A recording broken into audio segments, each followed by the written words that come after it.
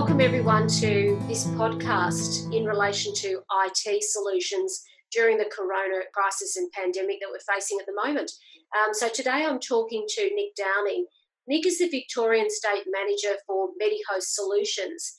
MediHost Solutions is a medical IT provider who focus on cloud solutions and supporting you in your IT environment. They're specialists in medical practice, and that's why I've asked Nick to speak with me today.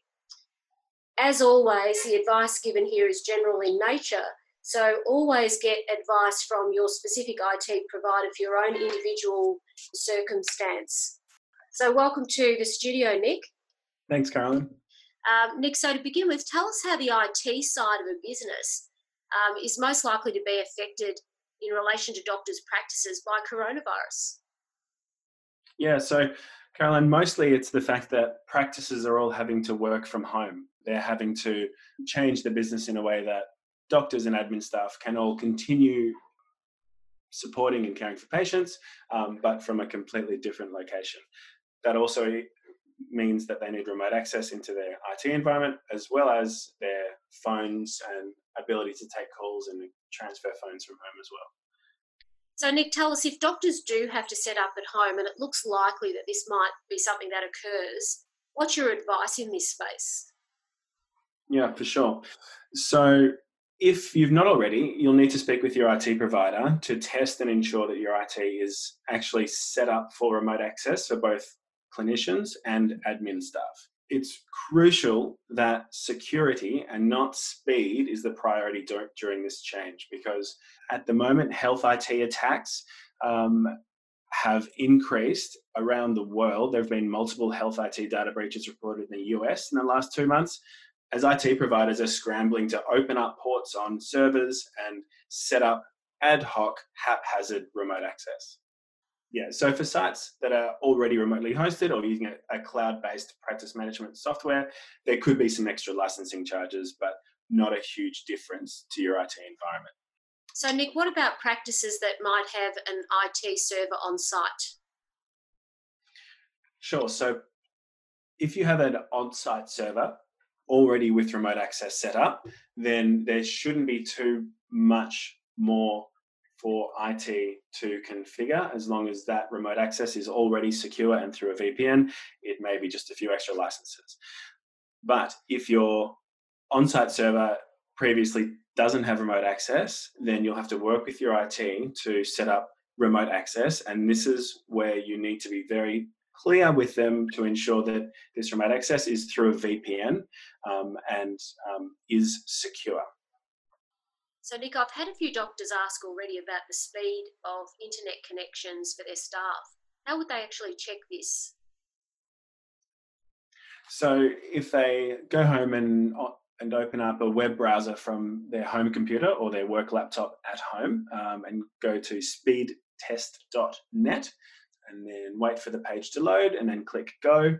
The standard speeds for a home ADSL is 10 megabits down and 1 megabit per second up.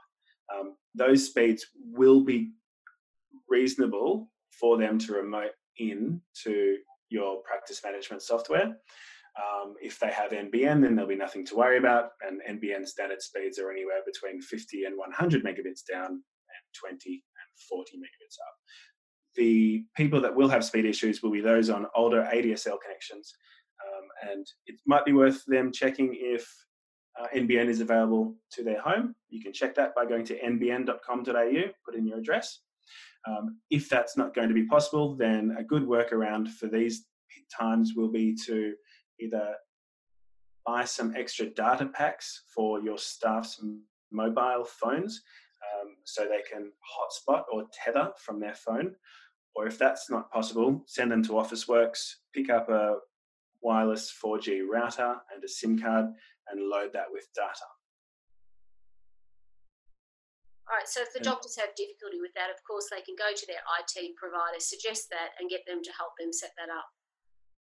Correct. One thing to just be mindful of and ask your staff to be mindful of, if they are using a 4G connection or their iPhones or a hotspot, Remind them not to browse Facebook or news websites or YouTube during business hours, because these sorts of websites will use a heap of data, and you'll literally be spending between $50 and $100 a day on data packs. So as all of these websites auto stream videos, especially news websites these days, ask them to keep to business websites only. Nick, in these times where children may also be home from school whilst people are working from home, I presume that applies across the children at the house as well, to limit the use of internet and so forth, or video games that might be running across the net. Is that correct? It may be.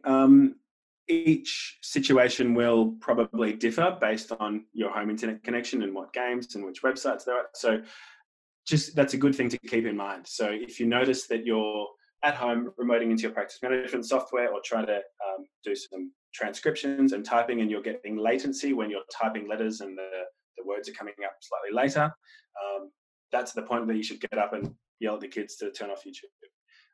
It Yeah. should be able to handle multiple devices, but if you're getting those delays when you click and then a second later it actually clicks, that's a problem either with your home internet connection or the internet connection where your server is based.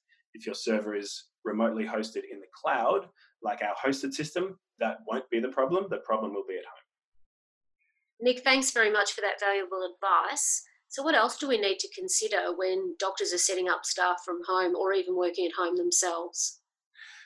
So for your admin staff, you'd need to consider what sort of device they'll be connecting to your system from. So it is possible to obviously set up remote access on a personal computer at home. Probably not recommended, because that can be a security risk in the future. So speak to your IT provider and ask them to provide a quote to both provide either a laptop or a Microsoft Surface. Then they should be able to configure that in their office and send it out to you fully configured and ready to go.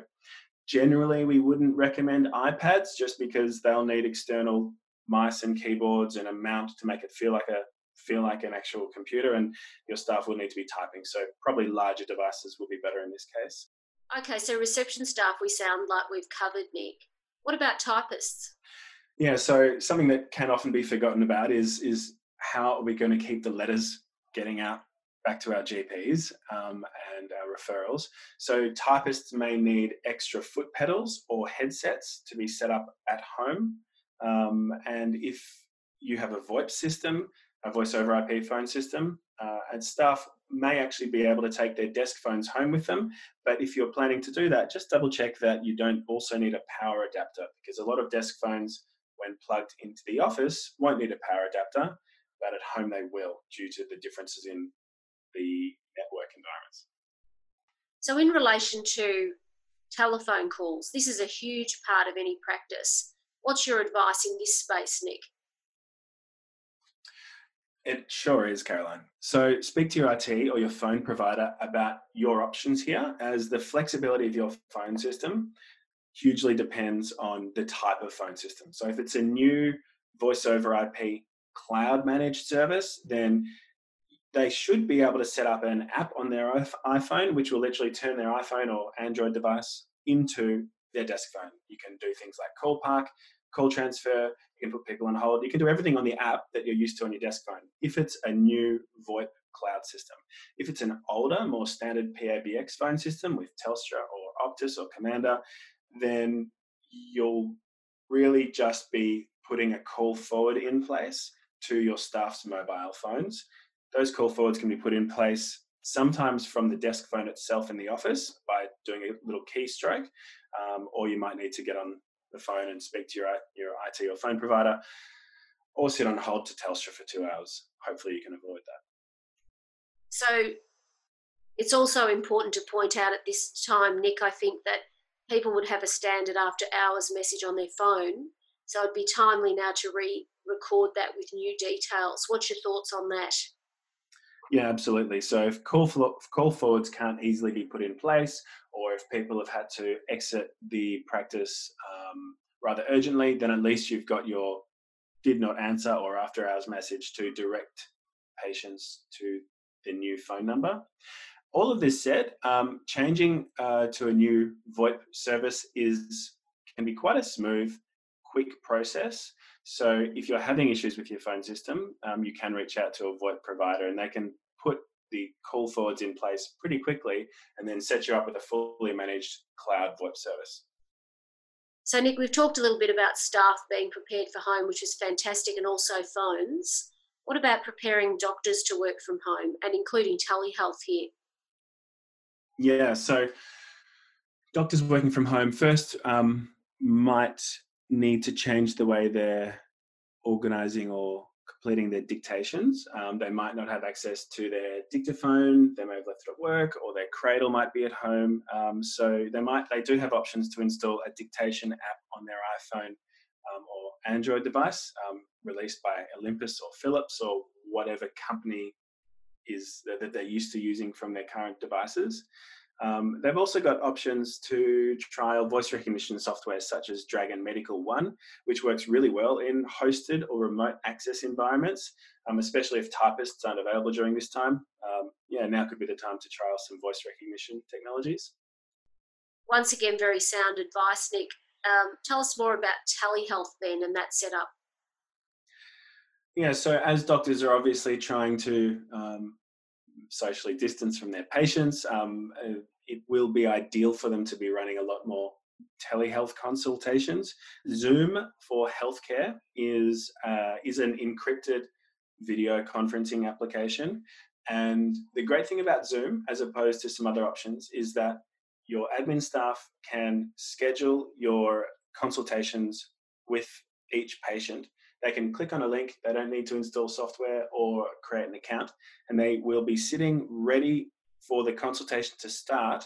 And then the doctor can just jump in when they're ready. So they can move basically through these virtual rooms with patients sitting ready and waiting to go. So yeah, we really like Zoom. It also works with some of our more premium VoIP handsets, which are set up for video calls. So you can even have the patient's face coming up on the phone next to your computer. Thanks, Nick. We use Zoom at our office as well.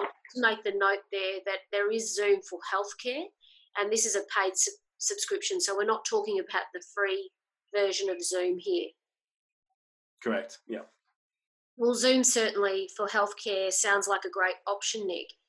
In relation to using it, is there anything our listeners need to know about when working for home in relation to their admin function being affected or operating differently because they're using Zoom?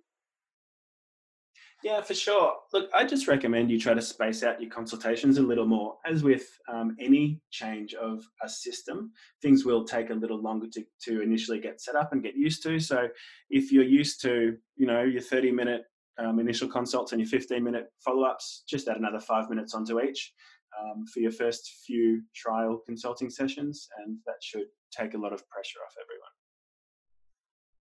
Nick, that all sounds great. So do you have any other tips to help a smooth transition to a home working environment for our doctors and staff? I would certainly recommend setting up Slack, Microsoft Slack, which is basically a chat application, and it's free to use.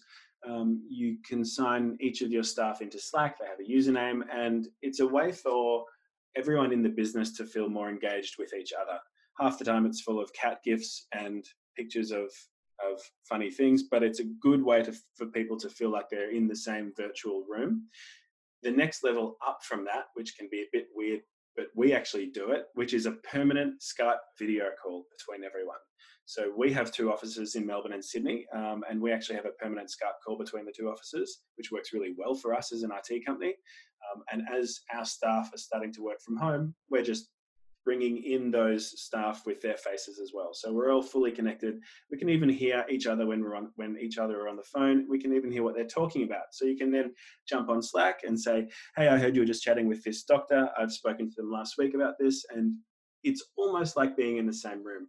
It takes a bit to get used to, but I would recommend it if one of your concerns is staff engagement and communication. Nick, I have to say I agree with you there on both fronts. We use Slack at our office very successfully as well, and it really is good for connecting. It's quick. You're not having to type out an email each time, find addresses. put in subject lines, etc. So definitely with that. Hadn't thought about Zoom from home. I think that's really good advice as well, to keep the connections in that you can see people, but obviously we have to consider that they've got a camera and a microphone that's working well. So that's something that they should be testing, I'm guessing, before setting all of these things up or relying on them. Absolutely. So, Nick, in relation to doctors' cash flow, do you have any advice in relation to their spend through this IT transition, both setting up and then, moving forward in relation to calls? Is there anything they need to be aware of in that space? I do. Probably the first thing to consider is if you're purchasing hardware for your staff to use, try to think of how it might be still usable in the future after this COVID-19 outbreak. So, for example, I was chatting with a customer yesterday. They need to provide 3 of their staff with laptops. Instead, we've recommended they purchase Surfaces, which are large tablets, so the nurses can then carry them around through the clinic in the coming couple of years as mobile offices. So for now, they'll work well as laptops from home, and moving forward, they'll be something still useful in the system. So during this time, doctors might need quite a bit of IT support, Nick. What's your advice in relation to managing ongoing IT support charges? So get in touch with your account manager from your current IT company. Find out what your current plan is, if access to support is ad hoc chargeable or if it's included in your plan. You might even just be able to change your current plan, increase your monthly fee a little bit to give you that unlimited access to support, which you'll most definitely need over the next 3 to 6 months.